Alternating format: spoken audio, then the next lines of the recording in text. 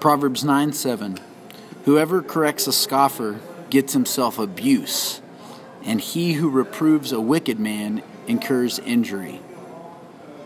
This is a poem called No Help Wanted. Back off and don't tell me that I'm wrong. I've been this way for quite a while. Oh, people have tried to help me before, but listening is just not my style. You see, I'm quite happy living the way I choose and living how I desire. Don't try to offer me help, or your intentions will backfire. Speak wisdom to me, it's no matter.